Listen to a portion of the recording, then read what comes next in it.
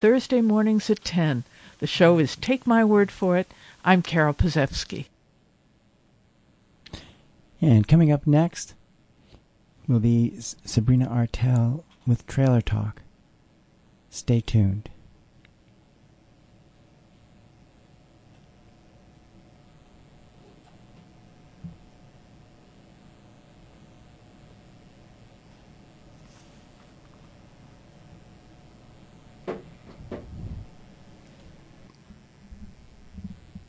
To enjoy, plus a cash bar. Come join us from 7 to 10 p.m. at 14 Darby Lane in Liberty. Tickets are just $10 on our website or at the door. West LA fade away. West LA. We have the power. The people have the power. We have the power. Welcome to Sabrina Artel's Trailer Talk. I'll bring you all kinds of stories from all kinds of people. Whether it's a live public conversation and we're speaking from the kitchen table of my 1965 Beeline travel trailer, from the studios or on the streets, please sit back and enjoy the conversation right here this time every week. The following road session is from Confluence, People, Places, Stories, the Upper Delaware River Watershed, self-guided, place-based audio tours. The Common Waters Partnership says this about the Upper Delaware River Watershed. The Delaware River is a vital economic and recreational resource. Basin-wide systems of forests, streams, and wetlands provide habitat for many important wildlife species. It is the only undammed river east of the Mississippi and provides drinking water to over 15 million people, including the cities of New York and Philadelphia. This exceptional waterway is threatened by development. In the last 2 decades, approximately 20 acres of forest are lost each day in the Upper Basin. The following conversation takes place in the Upper Delaware River watershed. This is all so industrial. It really is. What machine is this? This is an old machine. This is out of the 20s. And I use this mostly. I have a miter stone that I use. My name is Kathy Latornis. I live in Hawley, Pennsylvania, where my studio is, and I am a stone wheel glass cutter. Kathy, what does that mean, that you're a stone wheel glass cutter? What is this art? Well, unfortunately, the term glass cutting or a glass cutter has been misinterpreted many, many times.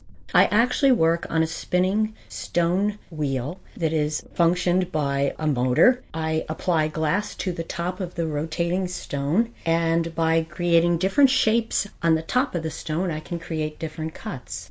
How did you become interested in glass cutting? Truthfully, I was born into it. My family has been in the glass artistry business actually, I'm the 7th generation glass worker. My ancestors were brought over from Alsace, France, around the mid-1800s. I think it was right around 1863. They were brought to work in one of the largest glass factories in the country at the time, the Dorflinger Glass Factory in White Mills, which is the town right near us. And I grew up in White Mills. My father was a glass cutter, and I actually trained with him. I did what would be considered a proper apprenticeship. Glass cutting itself, if you could describe what that is, what this art form is, this craft. It seems to me, as you mentioned, you're the 7th generation in your family. In glass artistry, all of my ancestors prior to my father were glass blowers. And a glass blower is someone who actually takes molten glass on the end of a blowing rod, and they shape and form the glass and using a kiln or an oven. So all of my ancestors prior to my dad were all glass blowers. My grandfather did also work as a glass etcher, which is an acid process of decorating these blank glass pieces. But glass cutting, I guess the best way to describe what I do would be to literally take you through the steps. I take a hand-blown form of plain glass, and we've always preferred to work on nice quality lead crystal. Today in the United States, it is no longer allowed to use red lead in the glass making, but they have come up with great batches of glass now that are non-lead form and still have beautiful clarity and have the same wonderful properties that leaded crystal has had in the past. And so I take a blank piece of glass and I bring it to my work table. Usually prior to this, I have an idea in my head of what would work on any particular shape or the particular shape I'm working on. And I maybe draw out some basic ideas on paper. Then I take a quilt pen with a mixture of, I use latex paint and water, and usually add a little bit of dish detergent to make it flow. I start drawing on the glass piece itself with this paint. Patterns have to be marked out very specifically so that lines would meet. If it's a cylindrical piece, the piece has to meet at the end, So that's always important. And there are ways of doing that to make sure that the marking is going to be cohesive and going to work on the piece.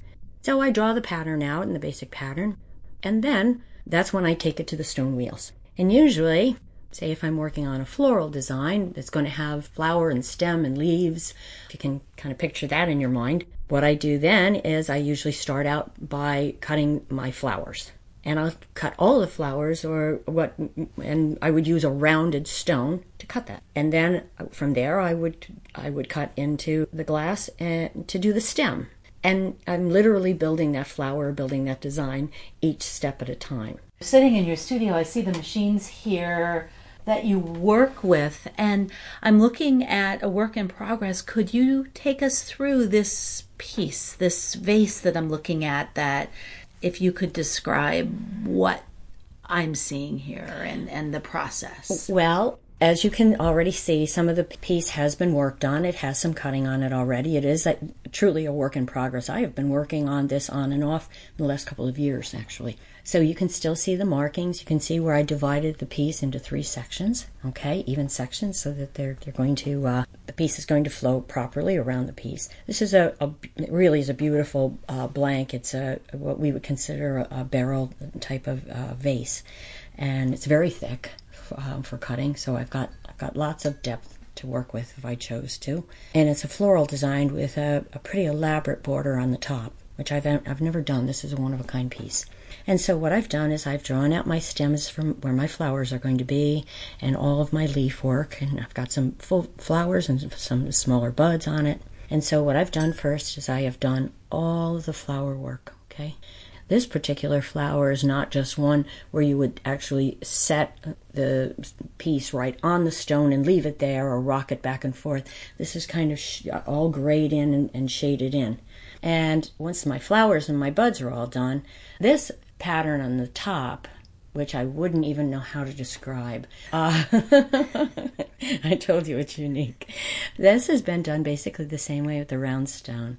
Then what I've done is I've changed stones and I've used what's called a miter stone, which means it comes to a sharp point at the top. Okay, one sharp middle point. And that's what creates, by taking the piece of glass and setting the glass on the stone, and then you have to travel with it. And that's a learned experience as well.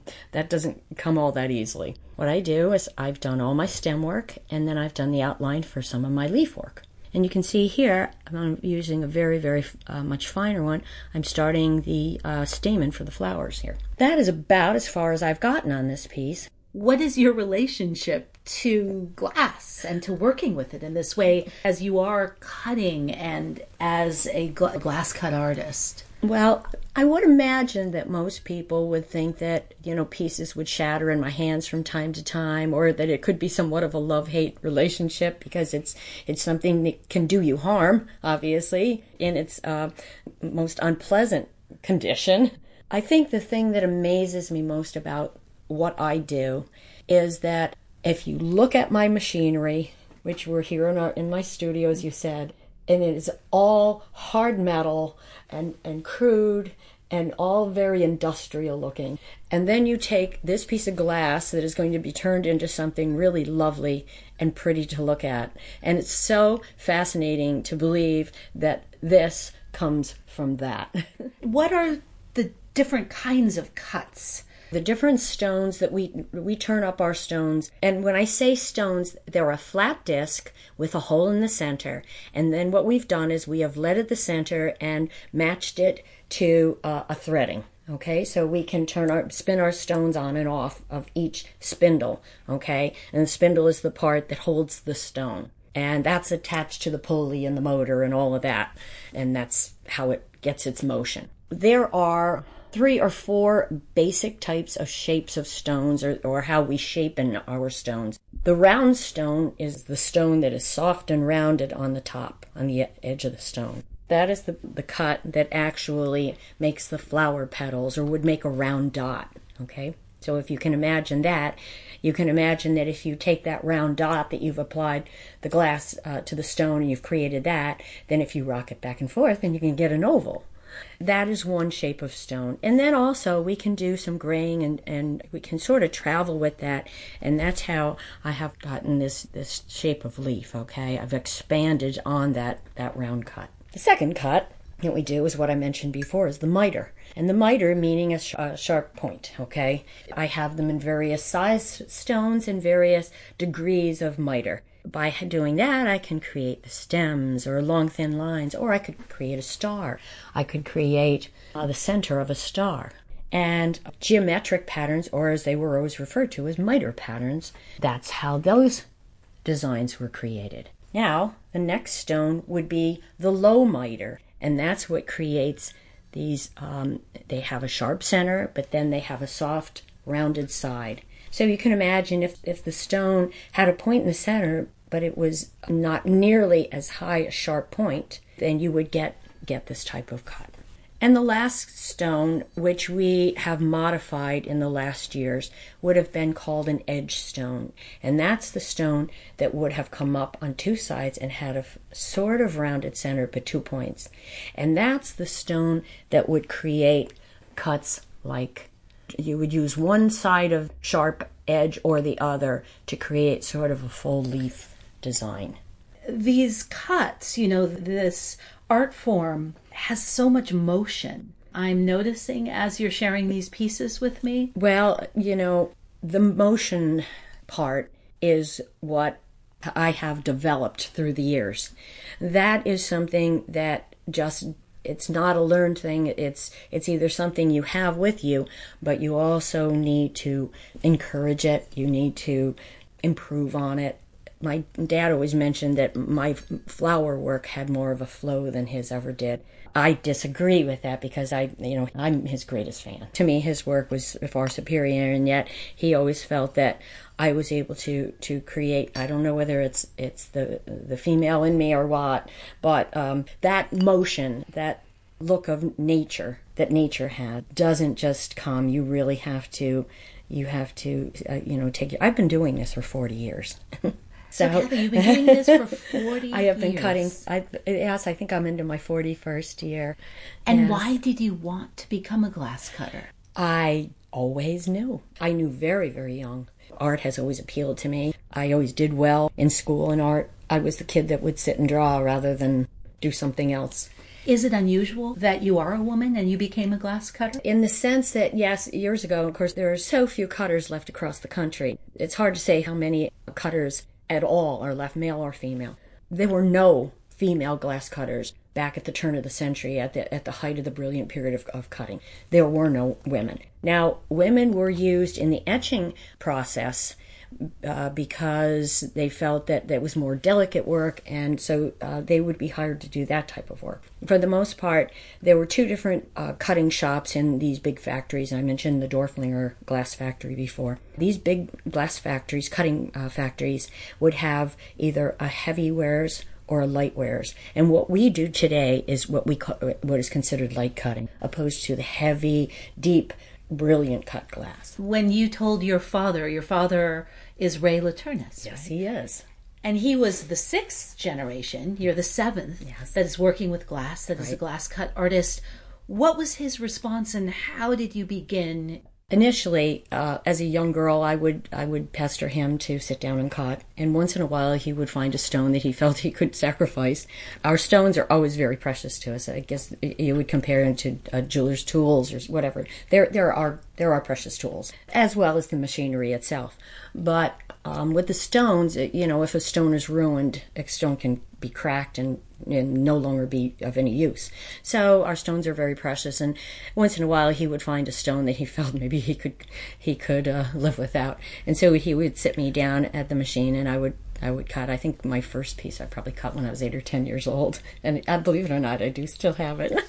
I don't know why. Oh, I'd love to see it. It's pretty primitive, but that's okay. But anyway, as I started into my teenage years, our high school was very near where the shop that my mother and father opened, and I was able to get off of the school bus at the stop where our shop was, and so I would take the school bus and show up at the shop many days of the week. Where was the shop? It was on Wellwood Avenue in Hawley, which is between the town of Hawley and Lake Wallenpaupack. I would show up, and finally he started to realize that, I was either going to be a nuisance to him or else he was going to show some encouragement. And so he would start me out with little things. And actually, I think really a lot of the first work that I did was polishing the pieces. And that polishing, when I say polishing, it's polishing is to bring the grade toned cuts back to more of a clear look to the glass. And with light cutting, you only want to emphasize little areas to kind of give a highlight to it, okay? If it's polished, if a light cutting is polished completely, then it's referred to as rock crystal because that's what it appears to be, almost like an ice cube. He would have me polishing for a while, and then, just set me up with a machine once in a while, and I would start to cut some different designs. And he always felt it was important for me not to allow me the creativity to develop my own patterns. And from my point of view, I felt the same way, but only because I felt it was not right or fair to him to be copying his designs as well. And what distinguishes your designs, your patterns from, for instance, your father's? To be truly honest, I'm sure whatever we have done, it has been done in the past, because there were just literally hundreds and hundreds of patterns and designs done by just, say, one company alone. Whatever design we may come up with, I'm sure it's been done in some way or to some degree in the past. As I mentioned before, Dad always felt that my botanicals had a different flow to them than his did. He did by far many more geometric designs that appealed to him more than it did to me, although I've done my fair share of them. Dad was best known for a butterfly pattern that he had designed, and it was there were customers and friends who chose nothing but the butterfly pattern to collect or to give as gifts. A lot of the designs I do have absolutely no florals in them and are just leaf work.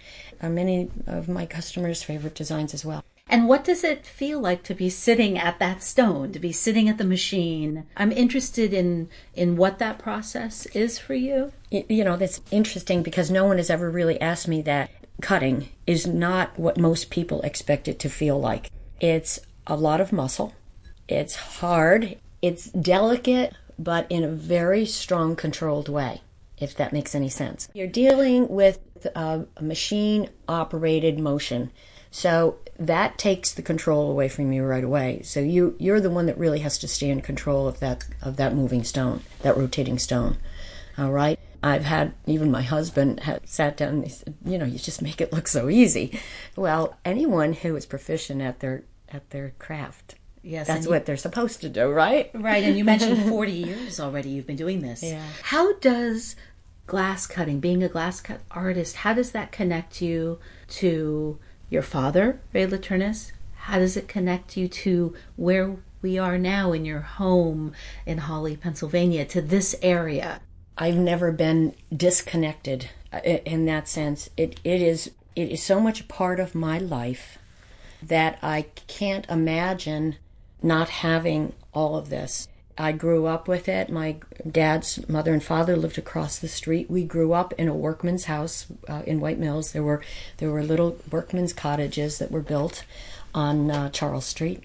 I grew up in one of those homes. I grew up watching, my grandfather work. I grew up watching my dad work. I became very connected with the history of Dorflinger.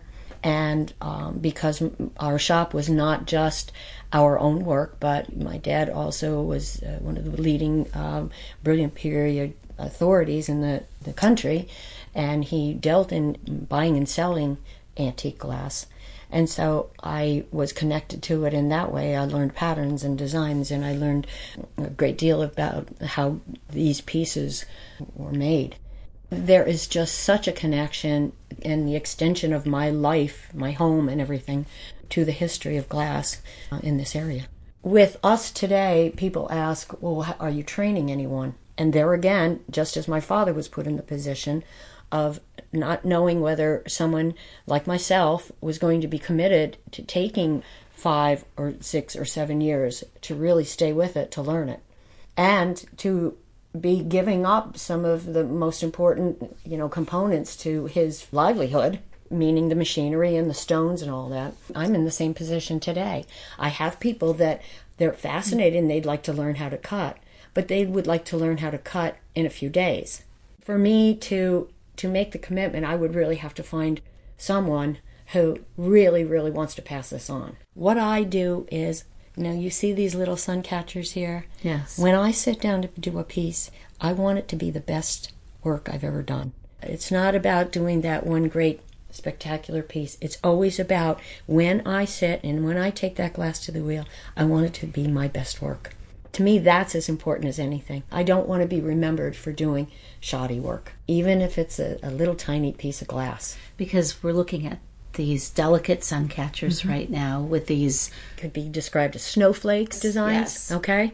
And that's what they're oftentimes related to. As a matter of fact, I've been doing a series now for the last 4 or 5 years for the holidays. You're one of the few people left in the country, certainly. How many women? I'm very interested in that as well. I only ever heard of one other woman, and I believe she was actually an engraver, and that's something I can touch on too. The terms engraving, etching, and cutting, they're not just terms, they're actual techniques. Someone who etches glass is always working in an acid form, all right? And they use templates and stencils, okay? And there's an area that's waxed out, okay, so that the acid can't eat through the glass, and the area that hasn't been is where the acid is applied, and that's how the design is created. An engraver works on either stone wheels or copper wheels, and they always work under the wheel, and they usually work on very tiny little stones. Copper wheels, oil and carborundum is dripped onto them, and that's the cutting agent. With the stones actually do the cutting, and water is dripped on to keep the moisture and keep it flowing well. And a cutter works on top of the stone, which means I look through the glass and I set the glass on the top of the stone to get my cut. And I'm wondering if there's something you wanted to share with us about this connection between the past, the present, and the future. I'm here doing this today because of the ancestors that Christian Dorflinger brought over. As the story's told, Christian Dorflinger had 3 glass factories in the Brooklyn area of New York. And the story is told that his health was declining and he had come to the Pennsylvania country to regain his health. As he did, he became restless and then decided to open this factory in White Mills. He found that there were a lot of workers, but not skilled workers. So he sent back to France, and he brought 3 families over who he had worked with at the Saint Louis factory. The one family was the Lutz family, one family was the Schultz family, and the other family was the Latornis family. And these were all skilled glassblowers, and they're referred to as master gaffers. These men brought their families with them. My great-great-great-grandfather was one of them. And so that's how our family was established in White Mills. And it was then his son, and then his son, and then my grandfather, who continued on with the glassblowing craft. Then my grandfather who also had a very small glass blowing shop right across the street from where I grew up, as I mentioned, on Charles Street. He had dabbled in glass blowing, but actually he had worked as a very young boy. They would bring these young 12-year-olds in to do polishing and various jobs. By the time he was old enough, I believe the main factory had closed. But there was a man by the name of Karl Prosch who had been the foreman of the etching company, and that was actually, it was a subsidiary of Dorflinger, and it was called the Honesdale Decorating Company, and that was located in Honesdale. My grandfather Charles and his brother Alec worked for Karl Prosch, and that's where he learned his etching skills. And I believe one of his sisters, Clara, also worked in the etching factory. That is how I found out that women were active to some degree in the glass process. My grandfather decided in the late 50s, I believe it was, to open his own shop between Hawley and White Mills. He had asked my dad, would you be interested in learning to cut? He thought it would add some nice variety to his etched work. And so my dad had talked to a couple of the old cutters who were left. But for the most part, there again, Dad grew up around glass too, so he had a great concept and understanding of the properties of glass and all, and was familiar with so many of the Dorflinger designs and all. And so he, and there again, very artistic, very gifted. And so he sat down and was just determined to learn to cut. And I can't tell you how proud I am of the work that he has produced and what his legacy, literally his work that's been left behind. Very, very impressive. And as you speak about your father, Ray Latourneau, as you worked together, he trained you, you apprenticed with him for a number of years, and you have been now a glass cut artist for 40 years. It also feels like this is, it's such a deep familial connection as well that you're expressing when you're sitting at these stones. I have the utmost respect for my father, but he and I developed just this incredible, wonderful love of our work and a great bond.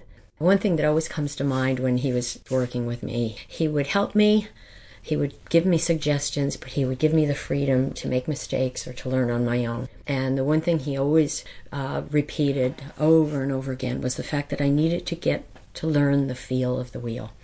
And that sounds so very simplistic, but there's so much to that.